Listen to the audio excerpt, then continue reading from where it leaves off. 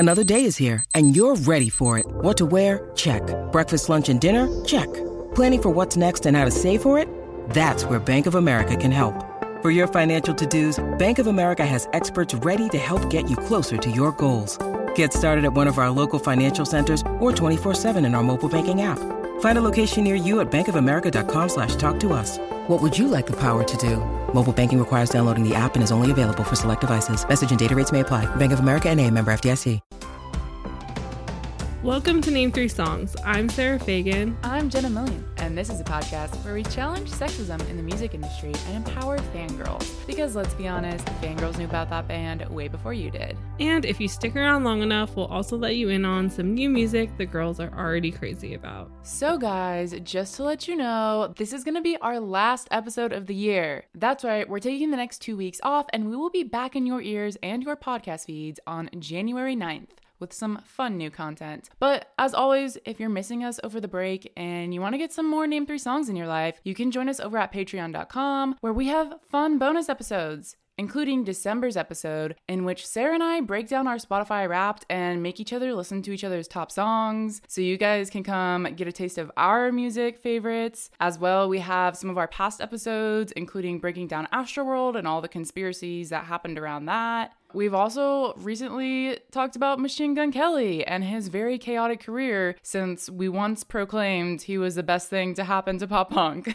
So our caveat is that Machine Gun Kelly is still a human who fucks up. So we're breaking down that and a bunch of other fun stuff over on our Patreon. If you guys want to hang out, it's patreon.com/name3songs. But today we have a special episode. So, what are we talking about today, Sarah? Today, we are doing an overview of some big and exciting and crazy news that happened over 2021 that, I still can't believe all of this happened this year. Somehow, this is the longest year of my entire life. Literally. I thought 2016 was bad. This is, this is worse. It's all just one big blur. Yeah, time means nothing. I don't understand how anything works. But we did have some really cool news. We had some decent albums come out, not as many towards the end half of 2021. There started to be more good releases happening, whereas the start of the year was kind of dry. There really was. I was going to say there was a dry spell for most of this year, honestly, is does anyone make music anymore?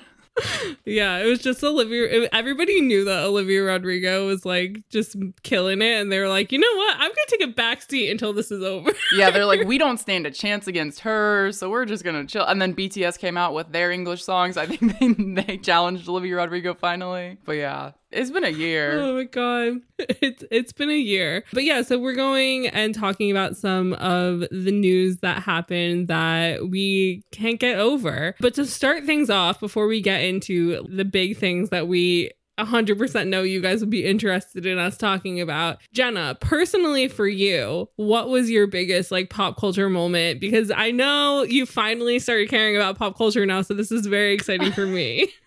Okay, yeah. Well, number one, I started caring about pop culture because of the podcast, but I wasn't personally invested in celebrity updates or beef or anything until I became personally invested in BTS. And so this happened very recently, but honestly, looking back at the whole year, it's the only important thing that happened, which was 4 members of BTS attending Harry Styles' concert in LA, and all of the video fan footage that came out of it. Literally highlight of my life, because as a One Directioner, seeing my new favorite boy band BTS singing their hearts out to What Makes You Beautiful is a beautiful thing, and I want everyone to experience that fangirl moment. Oh my god, was there anything that came in close second?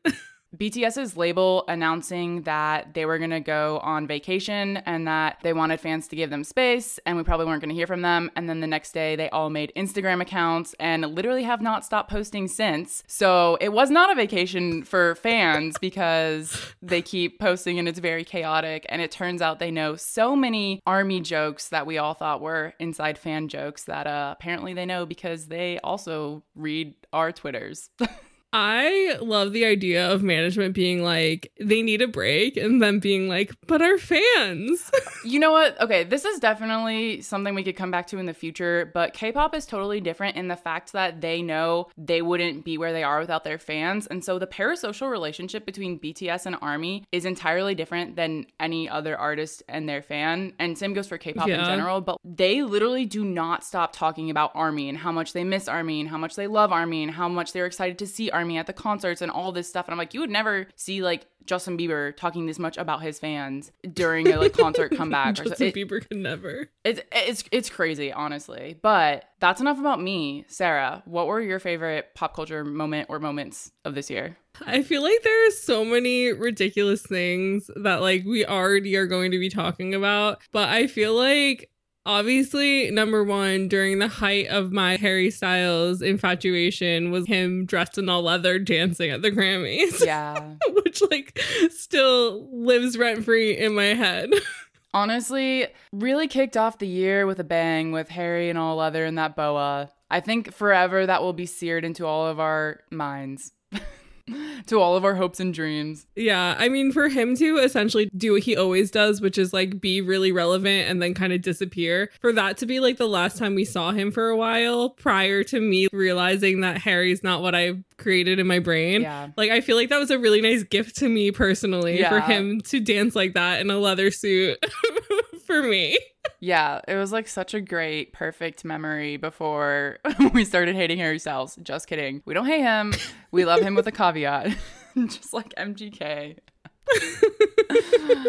But in like similarly horny leather vibes, the discovery of Måneskin, I think was also one of the highlights of pop culture-ness for me, because they as a collective group of four are like a lot of what Harry Styles thinks he's doing. Ooh, good point. Because they're genuinely outspoken about gender fluidity and sexuality and political things that they are passionate about. But I will say that it is hilarious to listen to a band in Italian, which I don't speak at all, translate their Italian lyrics to songs and realize how like beautifully poetic and incredible they are. And then every single English song that they have is like, I'm gonna fuck you till you scream and cry. Oh my God. Oh, you know what? It's like, they're so horny in English.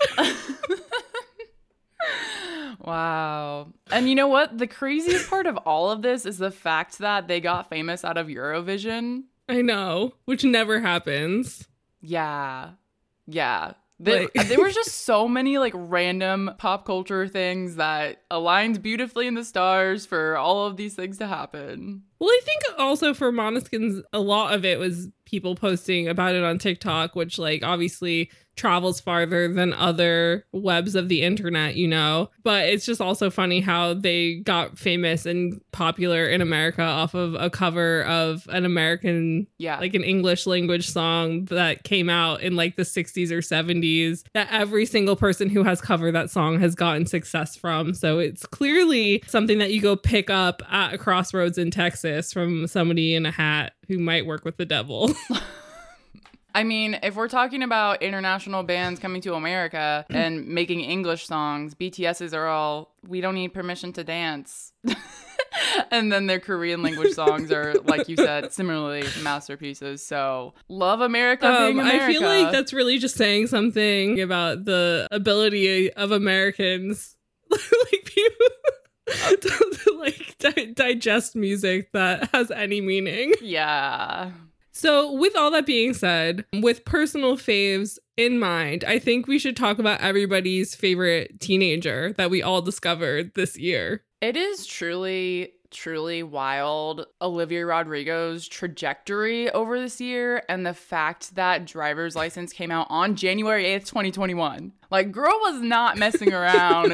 They were, like, ready to go. They were like, all right, January, nobody releases music. This is our time. And boy, were they so right. So for those of you who weren't on TikTok when all this went down, it was the beginning of January when she entered the pop culture zeitgeist and made her way to being the youngest solo artist ever to debut at #1 on the Hot 100. This was, of course, Driver's License, which went on to stay #1 for 8 whole weeks. And essentially, she went from like a relative nobody who was starring in the like Disney mockumentary about performing in High School Musical to being all that anyone was talking about on TikTok for at least a month, but honestly, probably more. Then they had that SNL sketch about how relatable driver's license was, even to middle-aged men who are drinking at the bar, playing pool, to then going on to actually perform on SNL and being nominated for 7 Grammys, including Album of the Year, Record of the Year, Song of the Year, and Best New Artist. Like I said, the trajectory in 1 year is insane. Literally unparalleled. We've never seen anything like this. And of course, Olivia's songwriting is hitting so close to home for so many people of all ages and genders. And honestly, the fact that most millennials are all up in their pop punk feels over Olivia is what's keeping us going right now. I love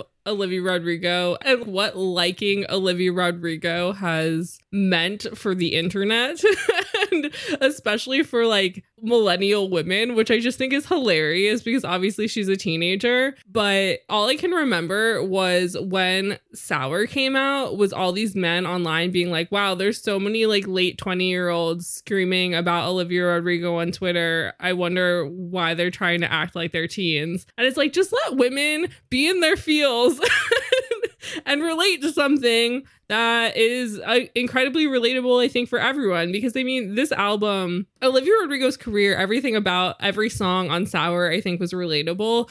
But I mean, Driver's License itself just took on this whole other meaning and world to it because there was this drama behind it that everybody was super intrigued with. And it's so funny because I think that even if we didn't know what was going on, like people on TikTok had absolutely no clue. Basically, for those of you who weren't on TikTok, the trajectory of the song was that Olivia puts a video of her like performing the song in her house out onto TikTok and people are like, oh my God, you have to release this. Like that whole thing, not knowing that she in fact already is signed to a record deal label and all of these things. Yeah. But why would they? You know, like she's a Disney star when Disney doesn't have the same, like Disney Channel shows don't hold the same power that they once did, you know? And so then you have the song coming out, a bunch of people in their mid to late 20s being like, oh my God, this is crazy. Who hurt her? Like this whole thing. And people are creating songs from like the boy's perspective, the other girl's perspective, Olivia's perspective, like 10 years later, because that's what a lot of the people who are reacting to this song are, is like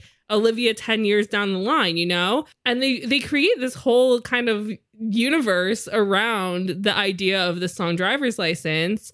And then people put together kind of the clues that the song is about Joshua Bassett, who is her co-star on High School Musical, the series, and fellow Disney star Sabrina Carpenter. And then it takes on this whole other meaning outside of like the world that TikTok had created from being inspired by how incredible this song was. It's so meta.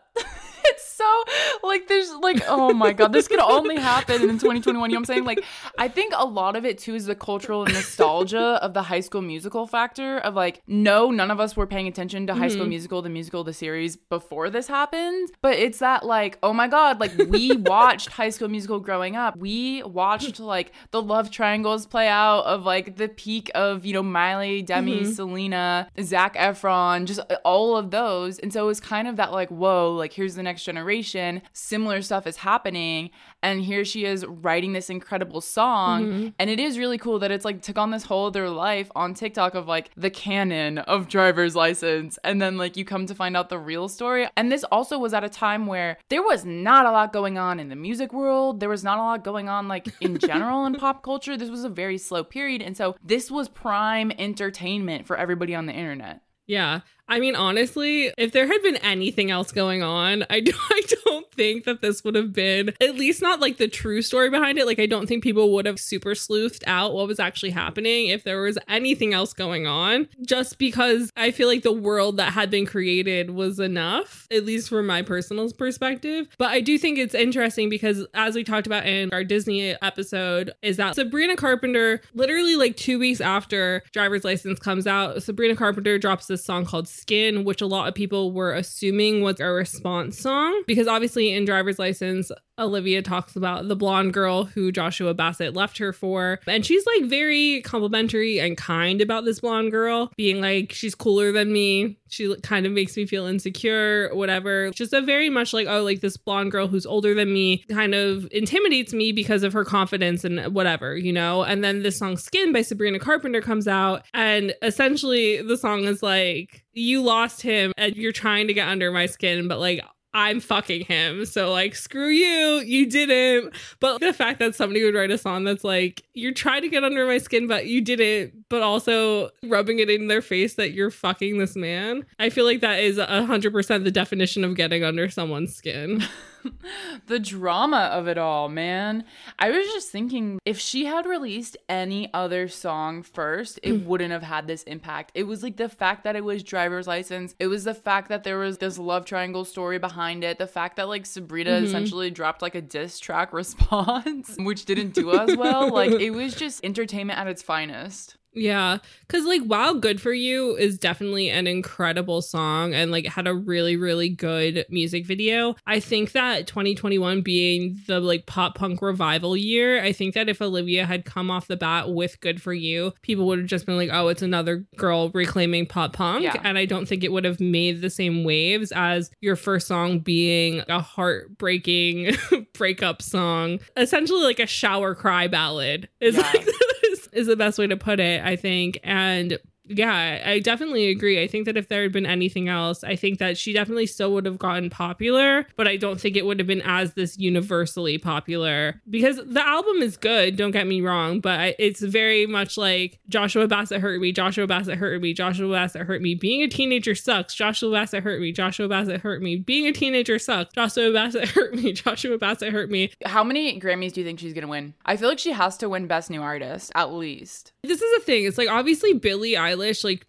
sweeped, you know? And so I'm kind of scared that Olivia will too. I don't want to be an asshole because I love this album and it was one of my most listened to albums this year, but I don't think it's worth winning everything. But I also am kind of scared that they're going to be like, she's a minority, give her all of the awards. Yeah. I think she'll get Best New Artist for sure. Yeah. I feel like she has more of a chance of winning Record of the Year than Album of the Year because the song she's up against, I think that they don't hold a candle other than Montero by Lil Nas X. I think that Driver's License, out of all the songs nominated for Record of the Year, had the most like cultural impact. Yeah. This is gonna be a tough one. We'll see whether or not she sweeps because there have been a lot of amazing, I know Lil Nas X is nominated a lot. There have been a lot of amazing artists this year. So eagerly awaiting the Grammys.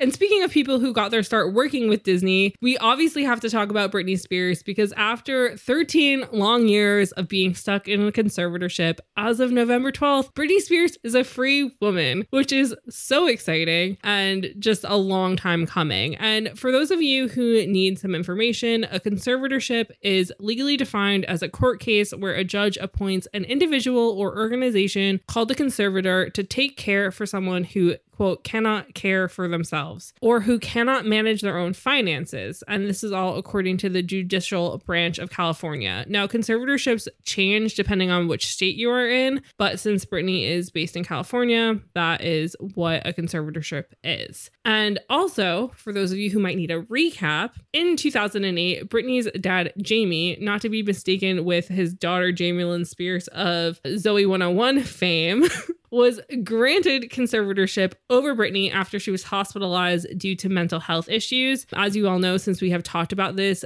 quite a lot recently, in 2007, Britney Spears was most likely suffering from postpartum depression. She shaved her head and was going through a custody battle with Kevin Federline over their kids. And it's just a lot. It was not a good time to be Britney, and it was not a good time to just be a famous woman suffering with mental health because there was no mental health discourse and the tabloids ruled the world. And over the years, it's come out that this conservatorship didn't allow Britney like any autonomy whatsoever. She was essentially an employee for like the Britney Spears brand, which was run by her dad, meaning that like she couldn't control her money. She couldn't marry her boyfriend. She couldn't have a baby. She had to perform even if she didn't want to. So like she had a Vegas residency for a few years. And there were even times where she would kind of like poke fun at the fact that she didn't sound great because she wasn't allowed to not go to work that day. basically, even though they were there for her. And so while Britney didn't speak about her struggles of being in a conservatorship like at all during these 13 years, in June, since she was in court to try and get this to end, she finally made a public statement. In this statement, Britney claimed that she was forced to take strong drugs after refusing to perform. She was stopped from removing a birth control device, and she was allowed little to no privacy throughout the conservatorship. Like, if you listen to the recordings from her at court, she was essentially talking about how people were recording her and they were reporting all these things back to her dad, and how she would have cell phones snuck into her so that she can make calls to people to try and get help, because anytime she would use her phone was essentially like tapped, is what it sounded like. And so Britney said during this court hearing, quote, "I've lied and told the world I'm okay and I'm happy. It's a lie. I thought just maybe if I said that enough, maybe I might become happy because I've been in denial. I've been in shock. I'm traumatized. You know, fake it till you make it. But now I'm telling you the truth, okay? I'm not happy. I can't sleep. I'm so angry. It's insane. I'm depressed. I cry every day." And so thankfully, Britney is now free from this. She can do as she pleases. She and her hot 27-year-old fiance just went on vacation for her 40th birthday. She's posting wild and ridiculous TikToks and Instagram reels, and she's just like living her best life. Honestly, like, while I would love to hear music from Britney again, I'm just so happy that she is happy and thriving and like getting to do whatever she wants. Yeah. Absolutely. I mean, so we touched on this in like last week's episode on the tabloids, but the New York Times documentary on Britney Spears came out on February 5th, 2021. So another very early moment in this year that really was a cultural conversation across the nation. And we said this on the last episode of, unless you were a big Britney fan or you were a pop culture head, you probably didn't know this Free Britney movement was going on. And so this was like a huge cultural moment of like New York Times reporting on this and interviewing people saying like how badly she was treated. And this really started the cultural conversation of us looking back at 20 years ago, not just at Britney, but at other people too, and like how the media operates. And so because of this documentary, it really like put the issue in front of a lot of people. And because there was public outrage, I think it was really kind of fuel to the fire to help Britney take the next steps in the court of law, taking her case more seriously, because it is extremely hard to get out of a conservatorship when you're in it. I mean, she's been trying to get out of it for several years, right? And so it was really public outrage that pushed it to the next level of being like, no, you can't ignore this anymore. Like, listen to what she's saying. Yeah. Because this is the thing about conservatorships is like usually these are used for like a short term amount of time, but the second that they last anything longer than like a year, that just becomes your life. It becomes a bunch of legal red tape and lots of problems, especially in situations like this, because the people who are in charge of your money. They're using that money. They're doing whatever they want with it. Britney was essentially given an allowance from the money that she was earning herself because her family was using her money to live the lifestyle that they wanted, you know? And so it just is like a complete mess of a thing. And like Jenna said, I mean, a lot of people were at least slightly aware of what was going on, but most people didn't understand like the nitty gritty of what, number one, being in a conservatorship means, and number two, how this was affecting Britney's life. But again, fans of hers have been paying attention to this since it's happened. There have been countless accounts and podcasts who are dedicated to essentially picking apart her Instagram posts and trying to figure out if actually she's writing them or if it was her social media manager who worked for Jamie rather than working for Britney, no matter what these people say. And this is the thing, is it's like every single person who is on payroll working with Britney, even if they're like, oh, we're on Team Britney, we're on Britney's side, they were all on payroll from Jamie. So no matter what they say, you have to take everything with a grain of salt, you know, because they're all getting paid by this man who's controlling Britney. And who knows what Britney would want to do if she had control of her career and her money, you know? This whole conservatorship is so wild that I think we can barely begin to wrap our minds around it and like what she's actually had to live through. Of legally, her dad controlled her. Legally, she had no rights. Like, that is so messed up. And it's so sad just looking back, because we've been talking a lot about early 2000s pop culture recently, and Britney has come up a lot of like, literally her whole life she's been controlled in one way or another. I mean, maybe in her early career she had some freedom, and like had creative freedom at least, but the fact that she's had such a cultural impact in a positive way, but at the same time something this outrageous and like negative has happened in her life is insane. And I mean, she's gonna be part of history, like pop culture history, forever. Yeah.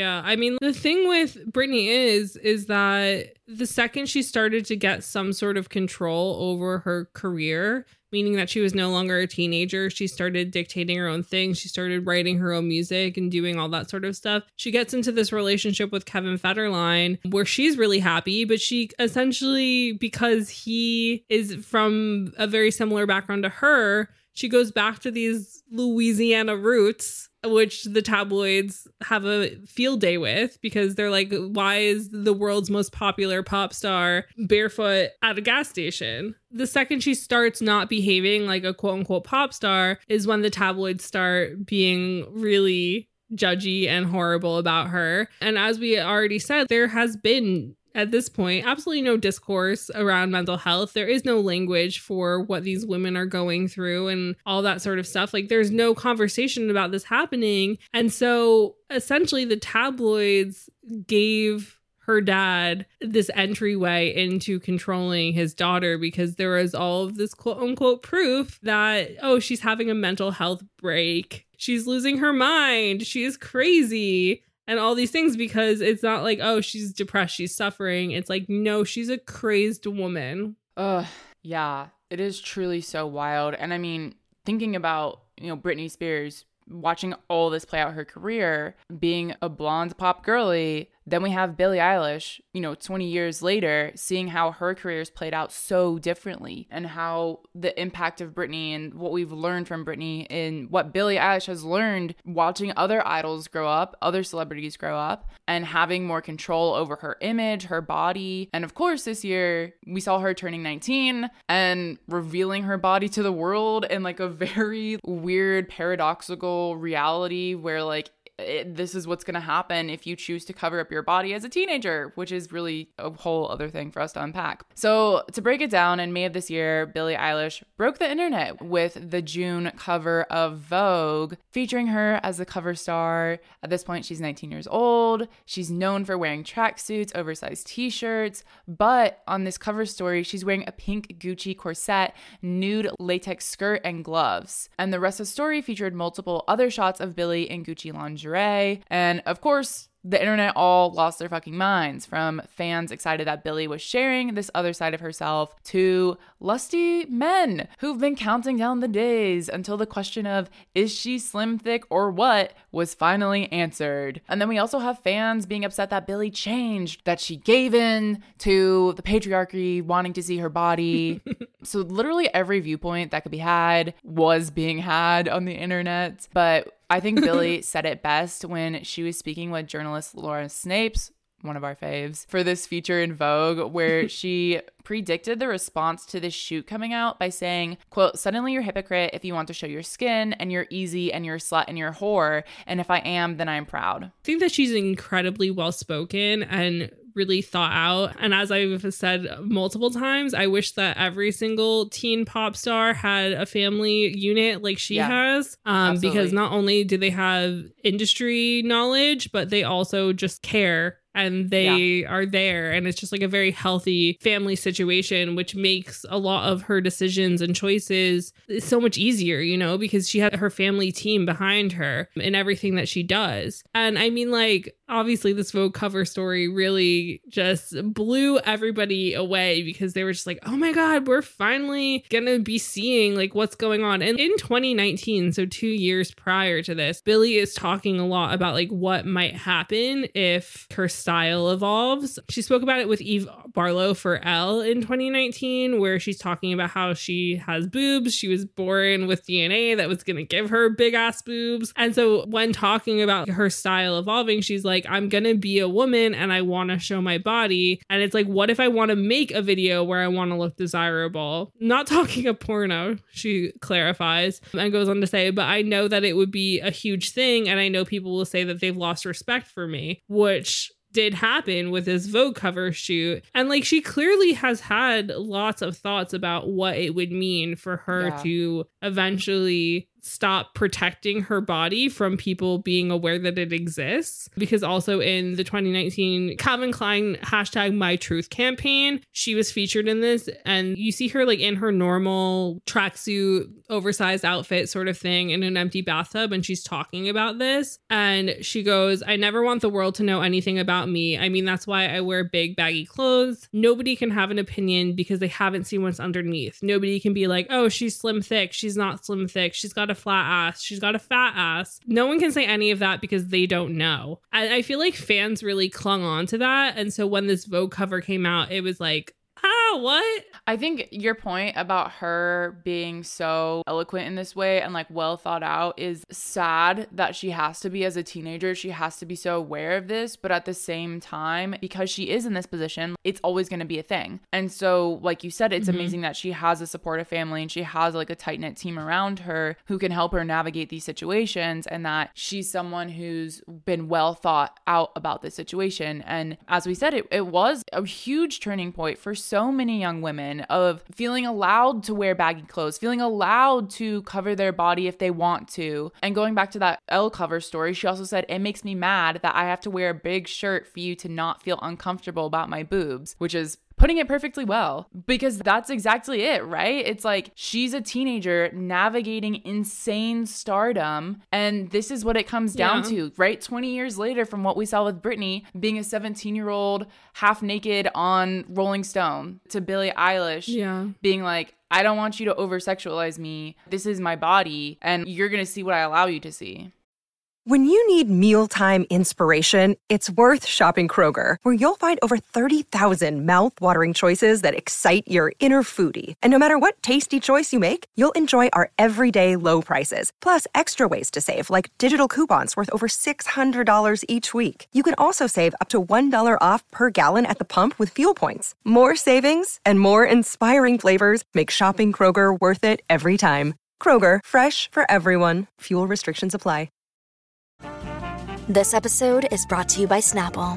Welcome to the Snapple Market Auditory Experience. Close your eyes. Imagine you're walking into your neighborhood store. You make your way to the back and reach for your favorite Snapple flavor. You can't wait. You take a sip. Whoa, that's a lot of flavor. What flavor are you holding? Now open your eyes and check out Snapple.com to find ridiculously flavorful Snapple near you. Yeah, it seems like somebody read the 1999 Britney Spears Rolling Stone cover story. I was like, I don't want nobody referring to my bosom as ample. Truly, truly. But speaking about blonde women reclaiming their narrative, we also obviously have to talk about Taylor Swift, because Taylor Swift did something that I feel like we all were hoping she was actually going to do, but weren't sure if it was going to happen. So on April 9th, 2021, the world as we know it changed. Taylor Allison Swift, aka Blondie, held true to her promise and stuck it to the man. Scooter Braun and Scott Borchetta would go on to curse her name for the rest of eternity and regret the day that they did not sell her masters back to her, because she released the first of her re-recordings of her old albums, aka the Taylor's Version universe. These releases started with the re-release of her 2008 album, Fearless, which featured re-recordings of every song on that album, as well as inclusions of a few songs from the vault that fans had never heard before. And while this was big news, because there was a bonus song about Joe Jonas and a lot of other cool things for fans around this release, another Taylor re-release was going to blow this out of the water. Because in November of this year, we have the re-release of 2012's Red, which had lots of fans speculating about what could possibly come with this album, mainly because there was this mythical being of a 10-minute version of Taylor's famous breakup song, All Too Well. And they were hoping that since with Fearless, she released songs from the vault, that Red, Taylor's version, would also include songs from the vault. And to everyone's joy and to the internet drama seekers in all of us, Taylor Swift gave us the gift that was All Too Well, 10-minute version, Taylor's version from the vault. And so for those of you who might need some background, All Too Well is about Taylor's 3-month-long relationship with actor Jake Gyllenhaal when she was 20 and he was 29, in which he love bombed her, gaslit her, and then broke up with her. And on their first date, he took her to his mother's house for some reason. Interesting. And this release not only gave us this incredible 10-minute version of this song, but it also came with a short film featuring actors Dylan O'Brien and Sadie Sink, aged 30 and 19 at the time of filming. And they were depicting the relationship in the song, age gap and all. And watching 30-year-old Dylan O'Brien kiss 19-year-old Sadie Sink, who just yesterday was a literal child in Stranger Things, was enough to make every single person's skin crawl who saw this send it to any boy who ever wronged them and be like, how does this make you feel? Oh, yeah. Honestly, I would not be shocked if this music video and the subsequent conversations that were had after it did not lead to a couple breakups, maybe a divorce. You know what? The pop girlies came to bat this year, man. They're just going all out, home runs all around. Taylor Swift is not playing around. You know, I was going to say, first of all, she did not waste any time with these re-releases. She was like, all right, let's get them rolling. I don't want Scooter Braun. I don't want any of these other men, Scott Bruschetta, owning my masters. Let's get this going. Like, no time to waste. But then she gives you the 10-minute All Too Well, and then she gives you a mini movie. Like, she did not have to do that. She is literally just bestowing gifts upon everyone and like calling out her weird, creepy exes while doing it. And my favorite thing was the discourse around this was mainly very positive in that people were acknowledging how a relationship that at the time didn't seem that bad and a song that at the time seemed kind of like a lovesick girl has now taken on this new life of a woman looking back on a relationship she had when she was a girl and fixing the narrative to actually be what had happened. Yeah. Because she is now healed from the gaslighting, which I think is an incredible thing to do. But my favorite thing about all of this, the icing on the cake, is that All Too Well 10-minute version short film can in fact be nominated for a short film Oscar. And you know who does not have an Oscar? Jake Gyllenhaal. Oh, let's go, everyone. Damn. I want to see that happen. Taylor Swift, EGOT. Let's go. Honestly, like, I don't think it's that far-fetched. Like, I feel like it could 100% happen. I want to see this happen now. I mean, like, she went all the way there. Why not go all the way, guys? Honestly. This reclaiming of the narrative and the fans getting to reap these rewards, but also kind of just watching every single person collectively be like Jake Gyllenhaal's enemy number one. And all the memes that came from it of like, oh, Joe Jonas like wiping his brow, being like, I got away so easy, didn't I? See, this is what has been amazing about this year. We're saying, okay, so we're talking about this Britney Spears New York Times documentary opening a lot of people's eyes 20 years after the fact with Taylor Swift, 10 years after the fact of this relationship. She's getting to reclaim the narrative and retell her story. And it's bringing a lot of things to light, right? Like, this has been a very empowering year for these women. Yeah.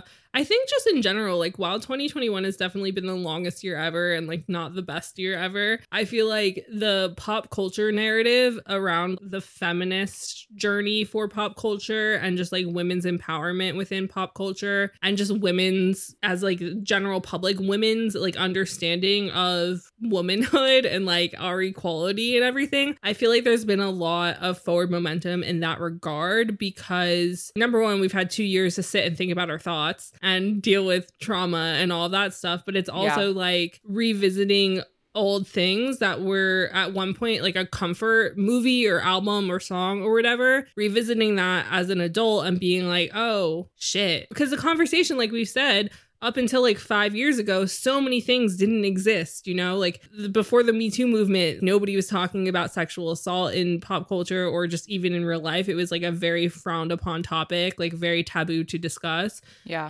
As well as normal abuse and just women being treated like second class citizens and all these things. And so there clearly has been some sort of reckoning, and it'll be really interesting to see how this goes forward from this theme of these women getting their power back, essentially. Yeah, because I mean, it's like a combination of the cultural nostalgia of like reliving things in our teen years when the world didn't seem like it was such a bad place, to being able to relive that nostalgia, but also because the cultural conversation has shifted and we're able to like call out things a lot more and understand why things were kind of messed up. It's given us a totally new sight of those pop culture moments. And while we're on the topic of women who've absolutely owned this year, we do just want to give a shout out to Megan Thee Stallion for absolutely having a stellar year despite all the bullshit she's been put through, including her ex-boyfriend Tory Lanez shooting her in the foot. Homegirl's 26 and just graduated college on December 11th. Like, she won Grammys this year. Her career skyrocketed and she still got a college degree. That is so incredible. So earlier this year at the Grammys, she won Best New Artist, becoming the first female rapper to do so since Lauryn Hill in 1999, and only the third solo rapper ever, following Chance the Rapper in 2017. She also won for Best Rap Song and Best Rap Performance for Savage, the remix featuring Beyonce. And I remember watching the Grammys and she was just so emotional. Like, this was such a special moment for her because I think she's been doing music since like 2016, and then 2019 is when she really started taking off.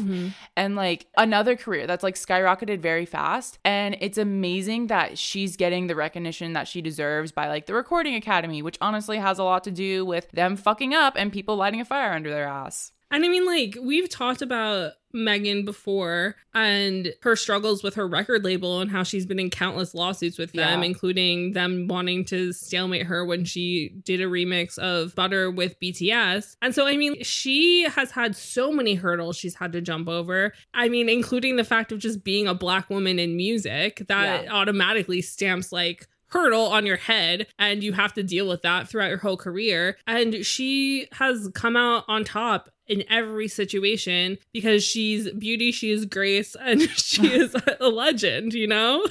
She just is a whole package. No, really. I mean, to me, it's so cool to see that she's been so dedicated to wanting to get her degree, because it's like she could have easily just dropped out because she's like, well, I'm rich and famous now, you know? But she had started her degree, health administration, and so she graduated from Texas Southern University with her bachelor's, and she posted on Instagram with the caption, "I want y'all to remember that you can do whatever you want to do and be whoever you want to be, because look at me." And I just think like it literally just like gives me chills reading that. It makes me so happy to like see someone who's like empowering so many people, because a college degree is something that is relatable for a lot of people. You know, being a pop star is not relatable for a lot of people. It's a 1 in a million thing to be a pop star, and for a lot of people it's a struggle just to go to college. But college is something that's a lot more accessible than being a pop star, is the point I'm trying to make. And so for her to like show that despite being famous, she still like was dedicated to going to college, and she said that her mom and her grandmother were really big influences in her getting her degree. I think that's so empowering to so many people, and I just love that she's been such an advocate and she's been so outspoken about stuff like this. Yeah. No, she's absolutely incredible, and I'm super excited to see where her career goes from here and what she brings to the table, because I honestly feel like musician entrepreneur sort of situation is totally on the cards for her. Like, she could definitely do anything, but I feel like with her experience and everything she's talked about, like seeing her open her own management or her own label, I think is what I'm hoping happens from the Megan Thee Stallion camp, because I feel like she could do incredible things being a mentor to other women in the music industry. Oh yeah, absolutely. And also, I found the USA Today article that mentioned that in addition to finishing her degree, she has also been helping fund the degrees of others by sponsoring a full-ride scholarship to the Rock Nation School of Music, Sports, and Entertainment for students interested in the music industry. So it's like already she's giving back to her community. And like you just said, I absolutely see that being in her future too. That's so incredible. I love her. She's great. I know. And while obviously all these women have been doing really incredible things this year and having all the success and really proving that the music industry needs more of us having a seat at the table, we need to talk about Lil Nas X, because shockingly to, I feel like everybody, is when we acknowledge time in any shape or form, because Lil Nas X has only been part of our lives since 2019. So literally this man has only been in our lives for 2 years, and he has, I think, changed music in so many ways. Yeah. From obviously confusing everybody with what genre Old Town Road was to everything he's done. So obviously he's been making waves since like the pop culture zeitgeist got its hands on him. But in 2021, we truly saw like Lil Nas X fully come into his own, and coming into your own as a gay Black man whose music exists without conforming to one specific genre. You're 100% going to ruffle some feathers, and he very, very proudly did that. And I've never seen somebody so excited about ruffling as many feathers as he ruffled.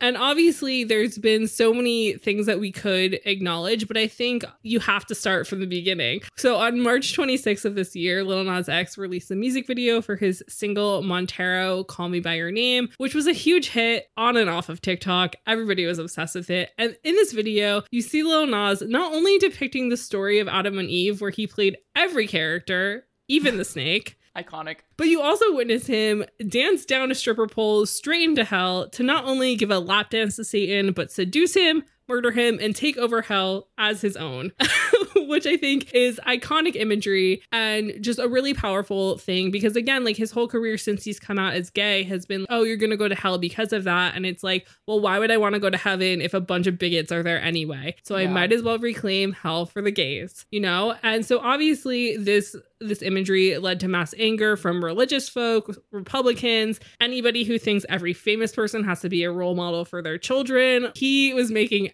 everyone mad. And to really phone in the satanic theme, he also partnered with the creative agency Mischief to design the Satan shoes, which were a limited edition sneaker, which they made 666 pairs of, and they were custom Nike Airs in which the air bubbles in the sole were filled with a mixture of red ink and, quote, 1 drop of human blood. The shoes cost $1,018 a pair, and Nike did actually be like, you can't do that. So there was a lawsuit going on there. People were really mad about it, and Lil Nas X was like, just don't watch the video and don't buy the sneakers then, like calm down. And this obviously wasn't all that Lil Nas X got up to this year, but I think that having a claim to fame be the reason why Satanic Panic is back in full swing in the conservative community is one that you will talk about for the rest of your life. I mean, he has been, so far since we've known him, like he's been very outspoken on Twitter, just firing back at people. And even when Industry Baby came out, same thing, firing back at people. And so we did talk about Lil Nas X a lot in our recent Music Meltdown when we talked about Astroworld and Satanic Panic and conspiracies. But I think to Sarah's point earlier of this music video is really him just laughing in the face of everyone who's saying you're going to go to hell. He's like, hell yeah, I'm going to hell. Like, it's a party. Who's joining me? And did so in a very creative, but also just like in your face way. Like, he was being very loud about this whole thing. Yeah, I feel like essentially when you're being like, the haters are getting to me, how do I reclaim this and make this into a confidence thing? And you're like, yes, I'm going to kill Satan with camp. That is when you've truly won the narrative and reclaim something and been like, you know what, I'm taking hell for the gays. Like, that's what we're doing here. And that's what he's done with everything, basically, is like every music video that has come out this year has been some sort of depiction of something that the conservative party of America is going to frown upon, from him dancing naked in a jail to him making out with his boyfriend in a music video where they play football players, and all of these things that are happening where it's like, oh no, that can't happen. Football can't be gay. Jail can't be gay. Hell can't be gay. Like, all these things. And it's like, okay, like just let him be him. And he really took that and was like, yeah, I'm going to be me. I'm going to own this. This is who I am. If you don't like it, then sucks to be you. I'm not here to babysit your kids, Karen. I'm starting to think that the people who think that every celebrity is a role model and conservatives are the same people, because not everything is for kids and not everything is for you. But also the fact that Lil Nas X was born in 1999, he's literally 21. 22, and he's done this much already. An icon, a legend. He's never going away. Yeah, so I mean, it's been a good year for lots of people who aren't straight white men, which I feel like is very exciting to say, because I feel like most of the time the years belong to straight white men. But speaking of straight white men are in right now, apparently, because all the Kardashians are dating them. It is now time for a 2021 relationship wrap up. Oh, man. There's so many. So obviously, as we all know, right now, the big news is that the Kardashians are starting to whiteify themselves again. We are seeing BBLs get taken away. We are seeing tans not be as strong. We are seeing them dating men who look like they do heroin. They fully have Warped Tourified themselves, and I do not know how to feel about it. Oh my God. Because it's weird and questionable, and obviously shows that when you have money, changing your body can be a trend. But obviously, this all couldn't have happened without the Kim and Kanye divorce, and Kanye going and talking about in front of thousands of people how Kim wanted to have an abortion when she was pregnant with North, which is like private information that you should not be sharing to people as a way for people to feel bad for you. There were the beautiful rumors of Kanye hooking up with Jeffree Star since they were both living in Wyoming. And Kim Kardashian has decided to PR date Pete Davidson, because also like 2 days ago, Pete Davidson and Miley Cyrus said that they were dating. So who knows what's going on anymore? Yeah. But I am obsessed with the fact that Pete Davidson is so powerful that he is getting all of these rich women to go to Staten Island for the first time in their whole lives. You know what? Talking about men who piggyback off of women's careers, none of this would be possible if he hadn't dated Ariana, if they hadn't been engaged. We talk all about that in our Ariana episode, but they like both of their careers really elevated with that relationship, and now somehow Pete Davidson is a A-list star. But the whole Kardashian clan dating the tattooed skater boy is very like a high school freshman girl dating the cool edgy senior who can drive her around in like his car smoking cigarettes. Oh my God. Yeah. But for real, honestly, this clashing of worlds upset me so much that it just made me realize how famous and rich people are, because it's literally like the 1% of celebrities. Like the pool of people you can date is so small that they had no other options but to date each other. Yeah, now Courtney likes to mosh with Travi. Oh. Wait, what was that TikTok? God. My favorite TikTok of all time. Wait, do some more. Travi, play drums on my butt. Let's go to Warped Tour, Travis. Oh my God. Oh. We can be like Sid and Nancy if we want, Travi. Oh. We're living in an alternate universe at this point. There's no other way around it. Like, well, I mean, speaking of alternate universe relationships, that's like Kat Dennings and Andrew WK possibly already being married, at least being engaged. Where did that relationship come from? Also, why do they look like they be on Siblings or Dating? Like, there's so many questions. That energy, that relationship has the same energy as Zoe Kravitz and Channing Tatum, though. You can't tell me it doesn't. Honestly, out of all the surprise celebrity relationships, my favorite one is absolutely Zoe Kravitz and Channing Tatum, because who saw this coming? And like, I love that they're like not even, I think it's because the Kardashians are just so all over the place right now with their emo boyfriends, but yeah, highly underrated relationship in my opinion. But like, I love when it's the other way around, where like a guy who's verging on being a himbo gym rat is dating like a really hip girl who like shows him, like takes him to Bushwick for the first time. Yeah. Like it's just like him being like, I didn't know you could go past Williamsburg and Brooklyn. Like that's a thing. And she's like, oh, wait till you see these other places. Have you heard of Prospect Park? Like the photo of him riding a bicycle and her just like straddling him in the back is just hilarious. I love it so much. Oh my God. Oh my God. But I mean, like, there are so many weird relationships, or like even relationships that probably should have happened 10 years ago, like Avril Lavigne and Mod Sun, because I feel like they both have been affecting pop punk forever. And the fact that they're dating now is just hilarious, because I'm like, who introduced them? Like, what was going on here? And it's just like, it's so funny because I feel like the celebrity world of these people sliding into each other's DMs or whatever is going on. It's like, I just, for one day, would love to know what that's like, to just like see it happen, of like, who connected these people? Like, how did Zoe Kravitz and Channing Tatum meet? Speaking of celebrity DMs, we know exactly how Lizzo slid into Chris Evans' DMs, thankfully, because Lizzo shares all on TikTok. Oh my God, the celebrity relationship that never happened but should have. TBD. Here's hoping. 2022, baby. I would love that, but also we're mad at Lizzo because Lizzo told Chris Brown that he was her favorite singer.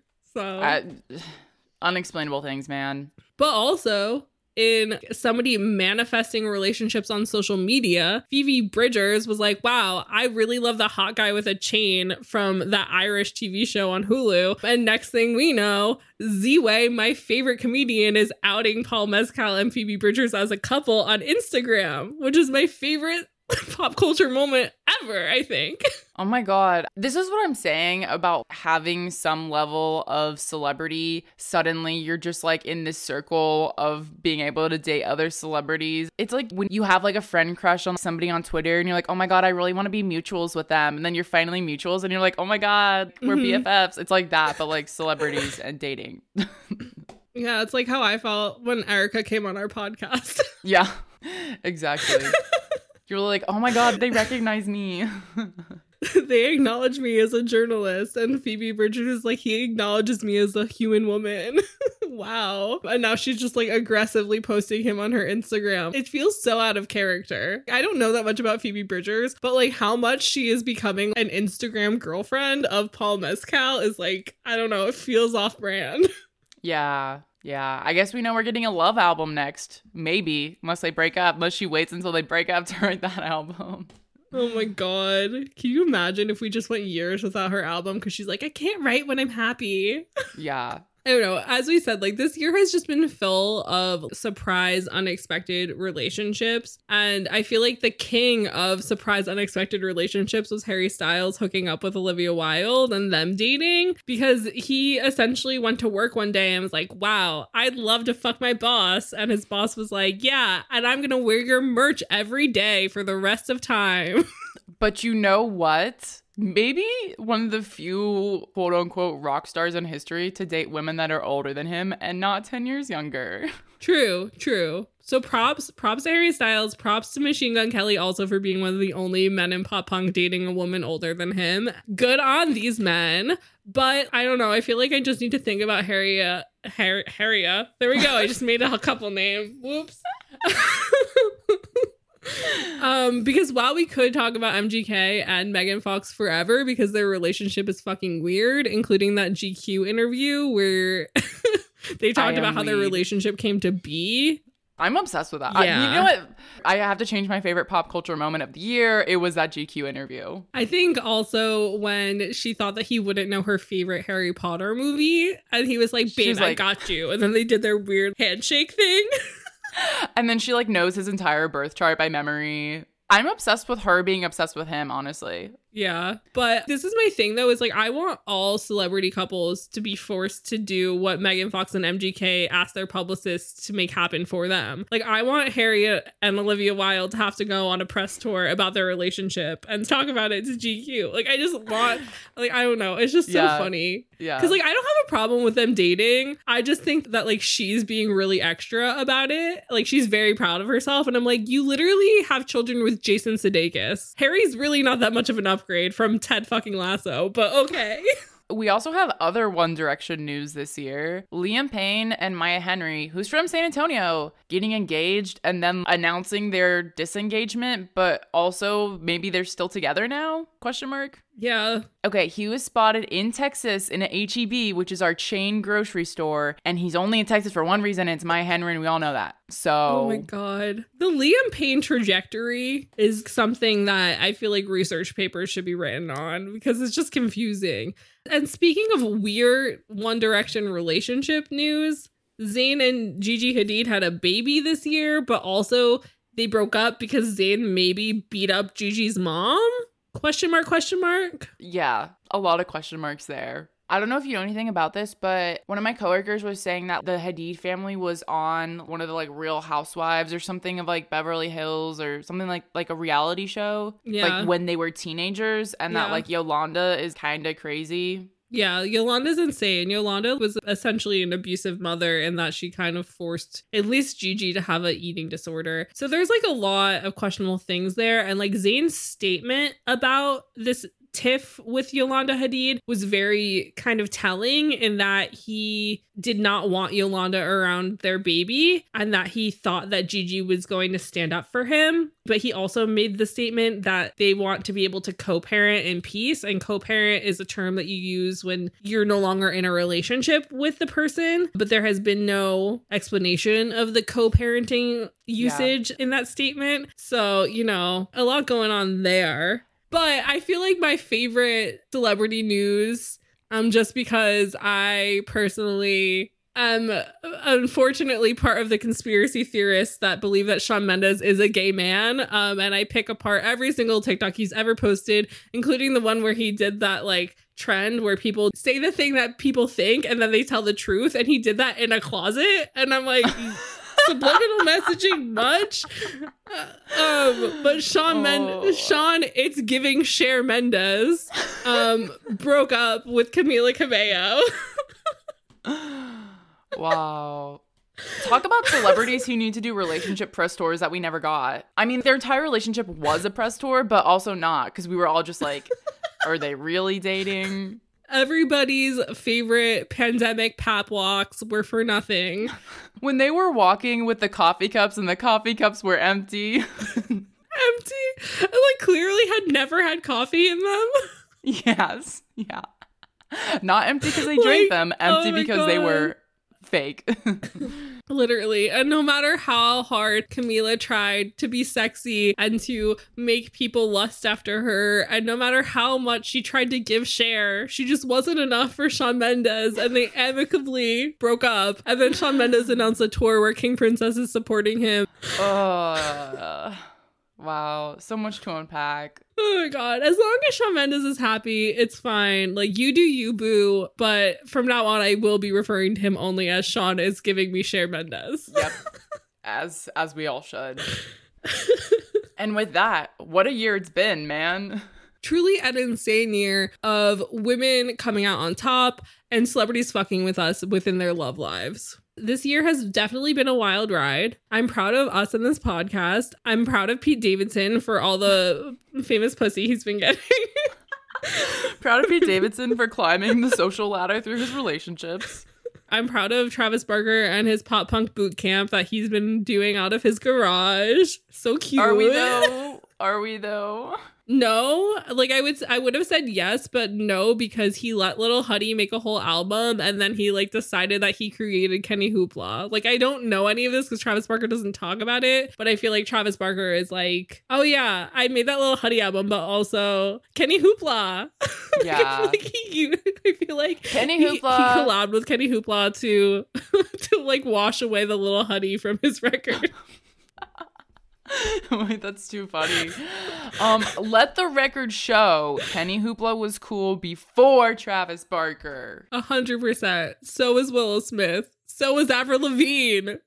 If anything, Travis Barker needed these artists more than they needed him, because without all of these artists, he would not have his career redemption arc. I know.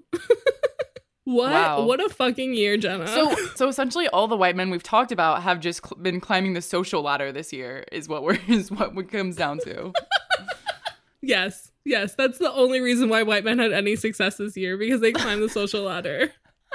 All right. So that's 2021 in a year, baby. Can't wait for 2022. Yeah, I can't wait to see what happens. I'm excited and nervous for the world of music, but and pop culture. But you know us, we'll always find something to complain about. So we'll catch you in 2022 with more yelling about how bad women have been treated throughout time and space. So if you have any thoughts or feelings about anything we talked about today, anything we've talked about this whole year, come chat with us over the holidays that I do not celebrate on social media. We are at Name 3 Songs. Or if you have any personal beef about anything we talked about today or in this whole year, come chat with us personally. I am I'm at Sarah_Fagan, and Jenna is at Jenna_Million. So thanks for joining us this week on Name 3 Songs and this year on Name 3 Songs. And until next time, never let anyone make you feel bad about your favorite band. And remember, you're never too cool to listen to anyone who's not a white man.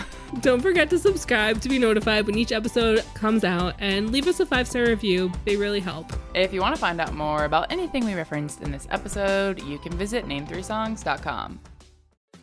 Hey, podcast listener. Do you love talking about movies, music, TV, comics, and games? Then you should be listening to The Great Pop Culture Debate, back and bigger than ever for Season 9. This season, the panelists discuss the best James Bond film, the best Elton John single, the best Nickelodeon original series, the best Batman villain, and so much more. Find the show wherever you listen to podcasts, or head to greatpopculturedebate.com. More than 100 topics are already available. Subscribe today.